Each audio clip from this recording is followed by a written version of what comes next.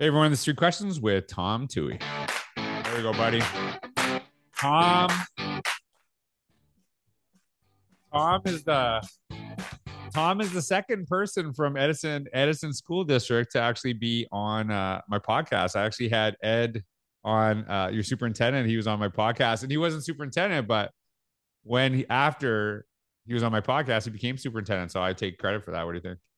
100%. I think he was acting at that point, and then the board heard the podcast, and they right. They didn't even heard it. They just heard he was on, and they're like, he's gonna be that obviously superintendent. So hey, I want to just first of all, little shout out to everyone here in Edison.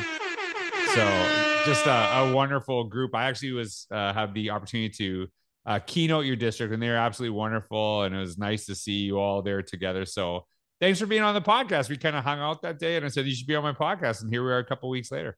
Yeah, thank you for the invitation. I'm looking forward to it. So, all right. Well, hey, Tom's a assistant superintendent. We're going to talk about his role more in the second podcast, but we really want to hear the people that inspired you, in your career, and a lot of great things happening there in Edison.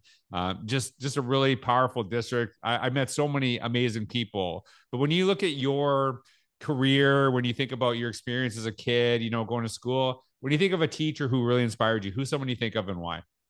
So my head goes immediately to my physics teacher in high school. But if I don't mention these two right off the bat, I'm going to be in a ton of trouble, because my mother is a teacher of 35 years, and my wife is a kindergarten teacher. And to see the role, at least my wife plays in our family, and then my mom is a mom, it's pretty amazing that you can go from raising other people's kids all day to transitioning to home, right? And then raising your own. So my heart is with those two. But right, you don't want to get in trouble either, too, right? Yeah, exactly. But I don't think that's your question, right? So the high school physics teacher, the guy's name was Bill Whitman, and I really struggled as a student, particularly in math. And I'm going into physics junior year, just dreading it. Like, this is going to be miserable.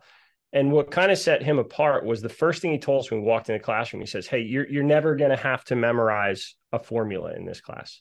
You'll have them, because I want to move you from essentially memorization to application." And throughout the course of the year, what the guy would do was actually bring in kids' interests. Like, we grew up in a beach community. There's a lot of vector questions on sailing and stuff like that, and managed to connect with his kids. And I could tell that he was actually interested in who I was as a person, so much so that would show up in the curriculum, right? So it kind of hooked me in, like I was engaged. And a lot of the issues I had in other classrooms that were because of a lack of engagement seemed to disappear in physics, which really shouldn't have been one of my strong points. But just really connected to kids outside of the classroom. He was the student council advisor, decided that, really talked me into getting involved in student council. Currently he's been retired for years, but he still serves on our education foundation. He and I still work together. But kind of at a high school age, I started to see sort of the power of that idea of connecting with your kids on a personal level, and how that could happen outside of just like superficial, "Hey, what'd you do this weekend?" I was bringing in pictures of me skating. I was a big skateboarder when I was a kid, and he's creating physics problems with radiuses of ramps and stuff like that. And it was neat to have a teacher that was more focused on his students than he was on the content. And that really came through. So we got to give Bill a little shout out horror in there too. So that is I absolutely love that story, because when I talk about there's one thing I talk about all the time, is that it's not curriculum or innovation, it's actually how you connect the two. Mm-hmm. And really it's not like a lot of people, when they hear the term innovation, they think about technology, they think about cool and flashy, but it's really, how do you actually create new and better opportunities? And really kind of starts from who are the people you're serving and moving backwards from there. And that, one of the concepts I talk about, and I think is, your teacher, Mr. Whitman actually did unbelievably, is by default, right? If you actually understand and can apply those formulas, you probably memorize them eventually anyway. Do you know? Yeah, absolutely. Right? But if you focus on the memorization, you don't necessarily understand them. And it's kind of the deeper we go into stuff, the more it just becomes part of our brain, and we're not even thinking about it. So that is such a good example. And it's interesting because a lot of people know me for my work in innovation, but it's really kind of highlighting teachers that did what you just said in your classroom. So that was an awesome, man, I'm telling you, I don't know how you go up from that one. That was a great start. Be downhill answers from here. All right. So I know you work with a great leadership team, the team there and led by your superintendent, Ed, is absolutely amazing.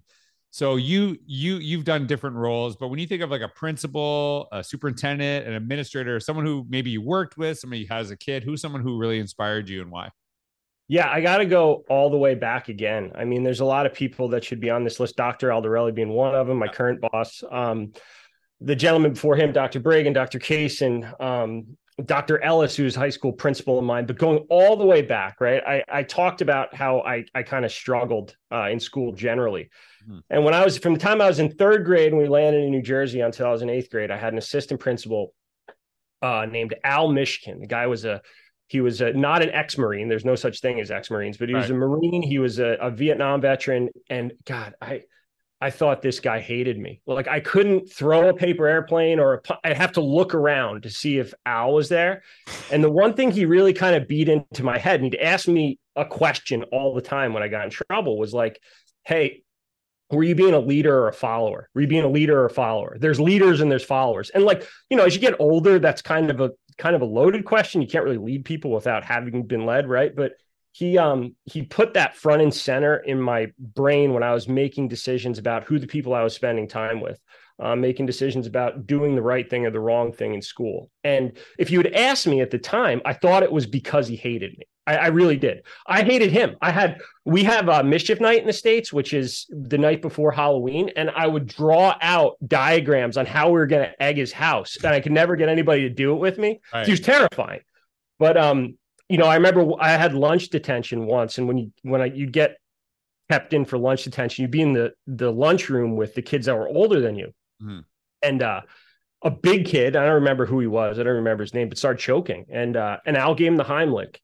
And when he walked by me, like, it wasn't that like this guy would never show any emotion, but just like the color of his skin, like I could tell this guy was not rattled from a sense of like, oh my God, I had to give the Heimlich. Like he was really concerned that he might lose a kid in the lunchroom, and saw him for the first time in kind of a different perspective and wasn't like, oh, maybe it's not that he doesn't like me. Maybe he actually, cares that I yeah.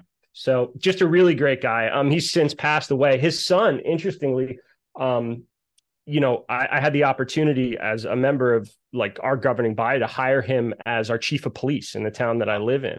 So it's just interesting how that all came full circle. And I think you could talk to a lot of people in our community had the same impact on. But I mean, his voice is still in my head when I'm making decisions. Like, you being a leader or follower right now? And God, he was all over me. I love that. And just to clarify, when he said, he beat it into you, that was figuratively, not literally. Figurative. Right? Yes. Yeah. Right. That is something, that I was just having a conversation about this yesterday with someone else on the podcast. And that is a really important thing, is that there is high expectations. And sometimes those high expectations, make your kids mad, and they might be mad at you in the moment. Mm-hmm. They might be frustrated with you, but they're going to thank you later. And I think the more we try to remove every barrier, make things super easy for all of our kids, I actually think long-term that doesn't serve them. That once they hit barriers, if they don't know how to deal with it, if they don't know how to deal with some adversity, some struggle, some high expectations, then what do they do? And I think that's instilled. So I love that story. I love that. If you're free tonight, I need you to come over, because my wife and I had the exact same conversation last night. All right. They're going to resent you. Well, maybe, maybe, but yeah. Hey, I said this yesterday. The Shaq documentary, his dad was hard on him and he hated it. And he said, you might hate my process, but you're going to love my results. And that's why Shaq is Shaq. Right. So that's like one of my favorite lines ever. I think about it as a parent, and those high expectations for our kids and stuff like that. They, a lot of times, I'm really hard on my kids. They know this. They love me. They might be mad at me for a little while. They don't understand, but they also see me working my butt off too. And, not just with my work, but like my fitness, things I do. When I go in, I go all in. And that's a lot because of teachers and coaches I had and my own parents. So I'm grateful. And I'm glad because I had the same thing. There's a lot of people who I hated as a kid who I'm like, thank God they were in my life. Absolutely. I love that story. All right. So you've done a ton of different positions, in education. But if you can go back to your first year of teaching and you could talk to yourself then, what advice would you give to yourself because of all the things you've learned now? Now I'm talking to myself, right? Not just like a first, because it's shut up. Shut up.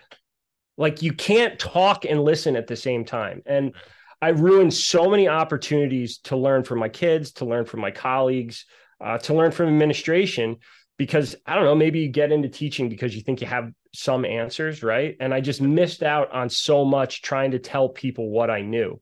And the longer that I'm in education, I sort of realized that there's this giant body of things that I have no clue about. And maybe it was just a not knowing what you don't know kind of thing. And now maybe I kind of know the things I don't know, but just first year in the classroom would have been to listen to the people around you. Listen. And it doesn't mean you have to do exactly what they're telling you, but listen to your kids. You're going to learn so much more than talking at them. Listen to administrators and leaders in the building. I needed to put a cork in it. It's funny when you spoke, and I hope I don't give anything away on your keynote, but you talk about this challenge people face when they're asked to transition from Microsoft Word to Google Docs in some district. Man, I went kicking and screaming. I joked around before about the prospectus I had put together on why this was such a terrible decision on the part of the shut up. You know what I mean? Maybe you get to learn the tool and I don't know, you have a document that your entire class can work on, your colleagues can work on at the same time. And you might actually learn something. So yeah, if I would just grab myself by the shirt, just be quiet, listen a little bit. So that would be my advice to myself. And I love that answer because I think the smarter you become, the more you realize you don't know. That's a reality, is that you start understanding there's so many people. I have an investing app that I use in my bank in Canada, and it was funny because they're like, hey, you can use the new version, right? Mm-hmm. And I'm like, nah, I like this one I know. And then it was like one day is like you're using the new version. The old version's gone. So you're stuck, right? And it was actually good for me because I'm like, oh, I'm so mad that this happened because I was so comfortable. And it took me a couple seconds to go, you know what? A week from now, it's not going to matter. I'll figure it all out. And it actually was helpful to me because I was the same way. Any change. And one of the things that I think is really better when I talk about innovation, I don't connect it to technology, but there is something with people that are comfortable with technology that they often tend to become very innovative because things change so quickly in technology that all of a sudden the app that you've used for the last year, the next day it's just totally different and you just got to figure it out. And that's what it is. And so it's okay to be frustrated, but understand probably in a week it's not going to matter. You'll be comfortable with all that stuff. So I love that. I love that story. That's good. So I love that. Well, I can't come there tonight.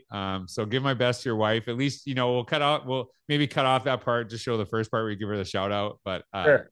I love it. So Tom, I'm looking forward to talking to you more. Make sure you say hi to everyone for me there at Edison and say hi to Ed. So thanks for being on the podcast. Thank you everyone for listening.